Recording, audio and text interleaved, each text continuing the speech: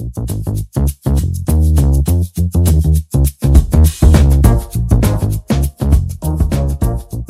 all have these expectations for ourselves, whether they're sort of societally imposed or not, that make us super lonely. You know, I'll never forget one of my kids, her 5th birthday party.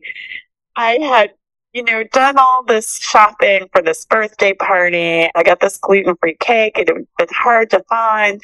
Got all the decorations, everything. And I get to the party and I open the cake up, and my mother, she goes, "What a little cake." And then, as if that wasn't bad enough, when my daughter went to blow out the candles, they relit, and it turned out I had by accident gotten those joke candles. And so she kept blowing and blowing, and she was 5, and I thought she was going to cry. And I thought, this is the loneliest gig ever. I mean, it's like, because I think the reality, and I'd love to hear what you guys think, but I think the reality is just culturally, a lot of that stuff falls on us, and you can be surrounded by people, but that job is your job, and not just birthday parties, but so much of it is your job. That's definitely a narrative that I feel like I'm supposed to buy into. Do you guys feel the weight of that? Yeah, that idea that you have to remember everything. I feel like that weighs most heavily on mothers. Mentally and physically, I feel like. Hey Holly. Hey Amanda. Welcome, Lit Mamas. You're listening to This Mama is Lit, the podcast where we explore the multi-sided questions of motherhood. Every other week, we'll be bringing you a new unfiltered chat with another mama writer.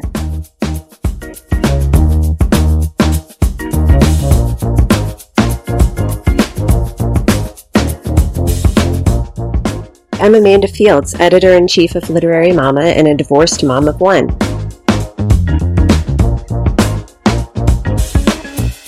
I'm Holly Rizzuto-Polker, profiles editor at Literary Mama, mom to 3 amazing children and a cute Jack Russell Terrier.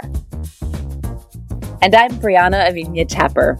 I'm also a profiles editor at Literary Mama, and I have 2 small children.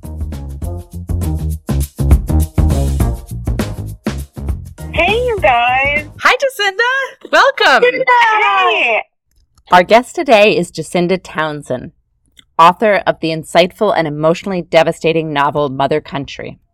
Mother Country tells the story of 2 women who both become mothers in the book. The first woman is Surya, an escaped teenage slave from Mauritania who is living undocumented in Morocco with her daughter Yunmi. And the second is Shannon, a middle-class Black American woman who is visiting Morocco with her husband. Shannon has recently suffered a car accident and is likely infertile. When Shannon meets Surya's toddler Yunmi in an alley, Shannon decides to take the little girl back to the U.S. to raise as her own child. Mother Country is Jacinda's second book, and having finished it, I'm excited to dive into her first award-winning novel, Saint Monkey. She teaches at Brown University, and she's been involved with Literary Mama for quite a while. She published a creative process essay with us in 2009 called Unbricking. That's both inspiring and funny. And she's done some great interviews with us as well. She spoke with fiction editor Lolita Pierce for the July-August 2022 issue. So you should definitely go back and check those out. Jacinda also contributed a beautiful piece to the collection My Cesarean, 21 Mothers on the C-Section Experience and After, which was co-edited by none other than our fearless editor-in-chief and co-host of this podcast, Amanda Fields. I've been sitting here wondering how old Holly and Brianna, your kids are. I have a 10, 14, and 17. Mine are 2 and 7. That was my favorite of their, because mine are also 5 years apart. 2 and 7 was my favorite. And I'm so jealous of you right now. Oh, now I have to really take advantage. Now I feel like I gotta enjoy it, God damn it.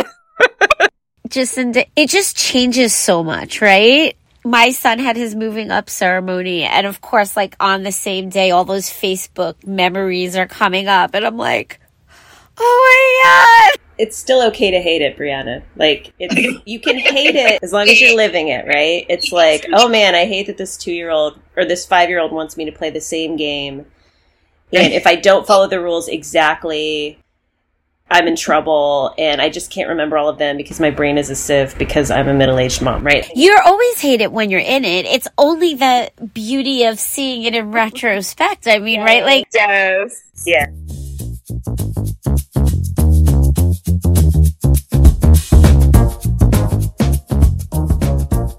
Today on This Mama is Lit, we're talking with Jacinda about trusting your parental intuition, about her fabulous international adventures in parenting, about the difficulty of entrusting your children to people you don't necessarily trust yourself, and about the freedom that sometimes can be found in parenting without a partner. If you were to describe yourself as a mother in 5 words or less, how would you describe yourself? The mom from Hideous, Kinky. Okay. Tell us about her, because I don't know Hideous Kinky. Okay, so Hideous Kinky, it actually really happened. It's a great movie starring Kate Winslet, but it's also a memoir about a mom who, in the, I want to say late 60s, early 70s, when Marrakesh was sort of on this hippie trail, she took her kids to Marrakesh and she just set them free. You know, one of them actually, the woman who wrote the book, Esther Freud, she came back to London with like no teeth. I mean, she really set them free, you know. But in the movie version of this, there is a sense that the children then gain a lot of power from being set free. And I think that, you know, I'm a very free range parent. I think in reaction to my own parenting, which was really kind of authoritative and controlling, I have really let my children be free.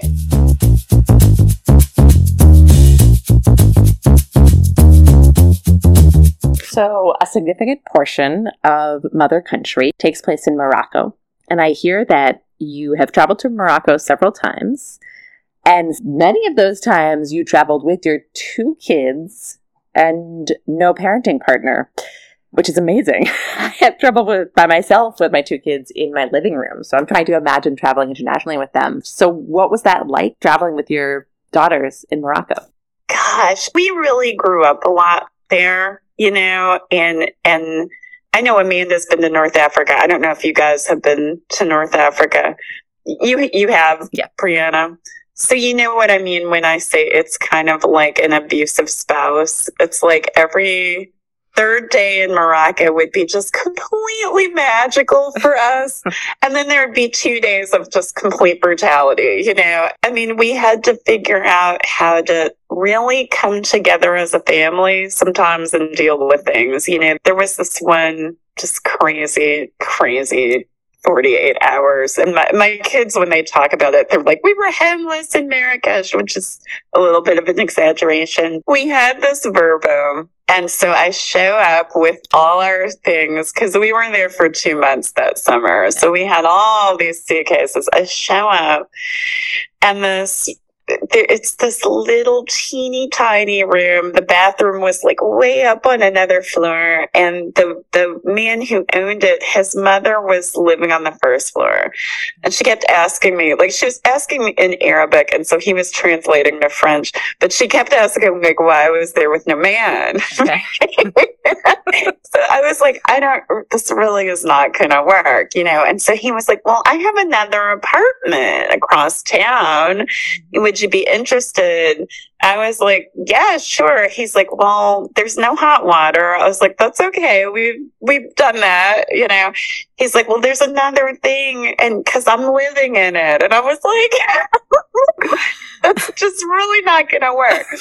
So I took the kids to the GAR, the train station in Marrakesh. We just sat there for hours. They were then 2 and 7. They were going up and down the escalator, just having a good time, getting escalator grease all over themselves, you know, and we like got a pizza at lunchtime. We were having a ball, you know. So finally, we went to this chain hotel. It's called Ibis. And I went downstairs after the kids went to sleep, and there was a guy sitting there with the bucket of beer. And he invited me to come have a drink. And then he tells me he has this apartment So I woke the kids up. It's like the middle of the night in Marrakesh, and we're like riding in this guy's apartment, and there's like rain music. I mean, it was the craziest, most surreal evening. And we got there, and the apartment was terrific. It was great. And he said, I'll come and get you tomorrow at 1:00. He calls me crying. And what's wrong? He's like, my wife died. I'm like, that's terrible. When did this happen? He's like, 6 years ago. So we ended up, long story short, I just caved. I went to Century 21 and I got us an apartment. But in that 48 hours, I really had to depend on them, and they really had to have faith in me, and there were so many days in Morocco that were like that, where we just really came together as a family, I love that, the metaphor you used of the abusive ex-spouse. Yeah, just that idea, like, from living in that area or that region, I just remember, I just always expected chaos, like, at any moment. And I became very chill about that. But also I was always ready to be assertive and aggressive about it too, if I needed to be. But it's like, you just sort of, like, chaotic things are happening and you're just like, okay, this is what's happening for everyone around me, not just me. Right. And so you kind of like get acclimated to that. And that must have been a great experience for them. Right. Did they acclimate? Like, do they think they'll go back to Morocco? Like, how do they feel about it? One of them absolutely loves Morocco, always wants to go back. My older one does. My younger one, she's kind of a Kardashian. I don't know how, but she just really she likes the parts of Morocco that are air conditioned with sugary cereal. She loves that part of Morocco. So I don't know when that one will go back with me, because that's not how I travel. So we have a picture of her in the Sahara. It's really funny. And she has the back of her hand to her head. And I remember that day so vividly, because she said to me, you will never bring me back here again. It was like, we had just, it was the middle of the desert, and she was really, really, really not pleased. But I think when I show her other pictures, like she was sandboarding down a dune, I think she may remember it in a good way.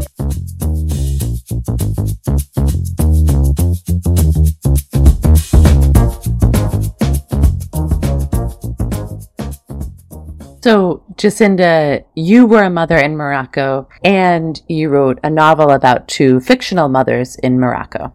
There's a section where Surya has to leave infant you with another prostitute when she goes to work, and you write about Surya praying for Yu's well-being while she's gone, and then returning to her daughter, and you write that she didn't know whether she'd find Yu with mustardy French fries smeared across her chin, or with a welt on her backside where Rashida had lost her patience.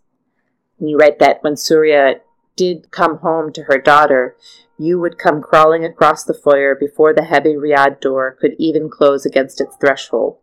Surya could never tell from Yu's face whether she'd been treated poorly, but often Yu seemed so residually afraid of what had happened there in the riad, she wouldn't ask for Surya's breast. She'd close her eyes, this baby, and fall right to sleep, at last in her mother's arms. There's other places in the book where there is this deep longing for a child that are still upsetting to think about. So what was that like for you as a mother? Did you experience that kind of longing for your children? Yes, the scene that you're referencing, I think, oh gosh, we've all felt that, right? Like, I remember, almost every time I dropped my kid off at daycare, she would just scream and cry, and I would feel so bad. And, they always tell you, they're like, if you saw them like 3 minutes later, see, they didn't even care you were there. But that's not what you feel when your child is like screaming for you because you're leaving, right? And so I was really familiar with those feelings. And then there is as Amanda can probably attest to, when my kids are with their dad, I feel like the worst mother on the planet because they are not with me.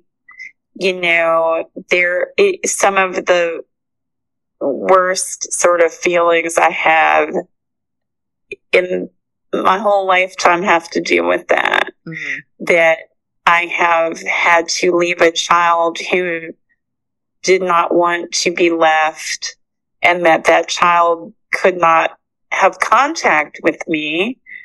And I think that probably the sort of like emotional landscape that has created in my head is something that I would say subconsciously sort of permeated the book a lot. I mean, I also sort of deeply know that sense of wishing your child, wishing you could protect them, not knowing whether they're being protected or not, Mm-hmm.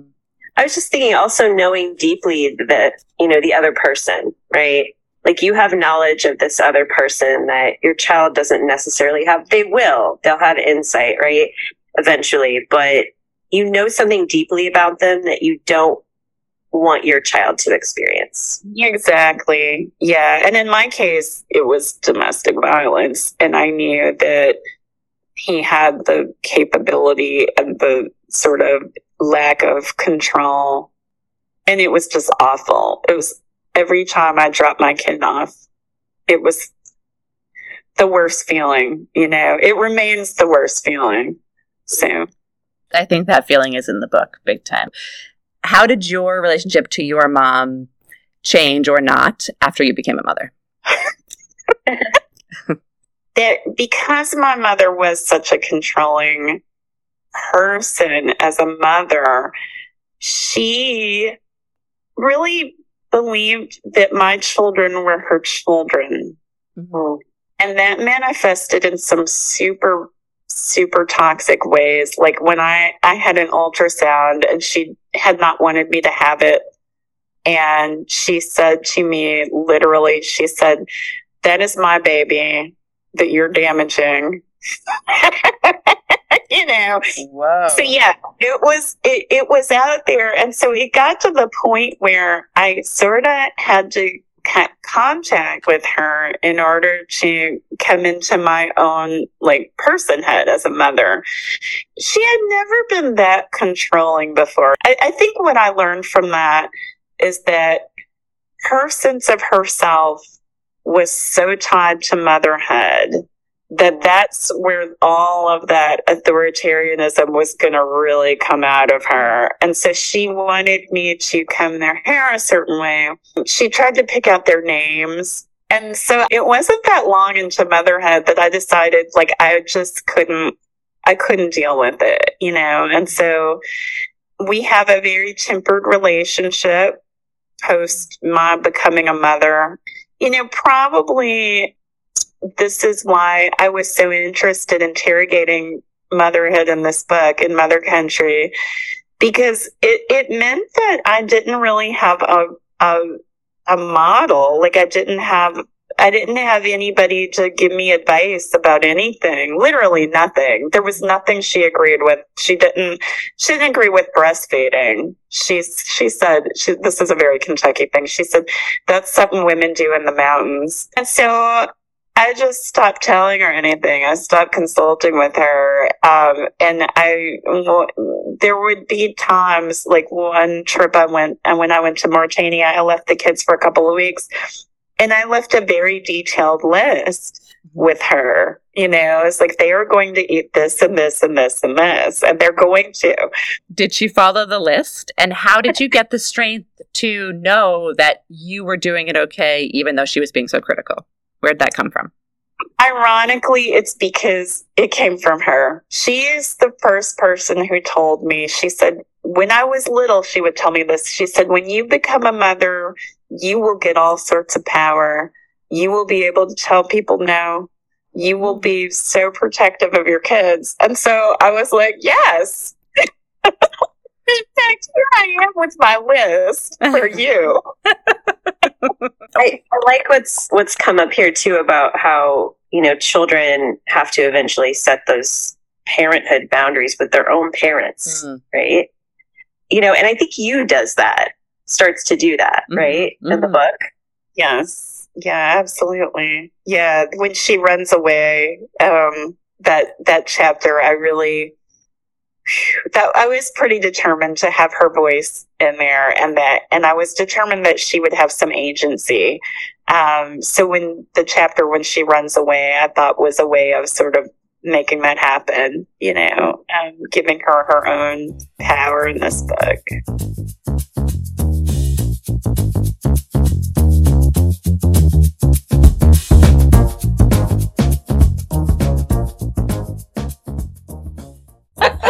Okay, if your kids were going to write a tell-all about their childhood, what would they say about you? Lord, I would just die. If they wrote a tell-all about their childhood, they would say that I am really determined about what is and is not going to happen under this roof. That's a phrase I use all the time. You're not going to do that under this roof. You know what I mean?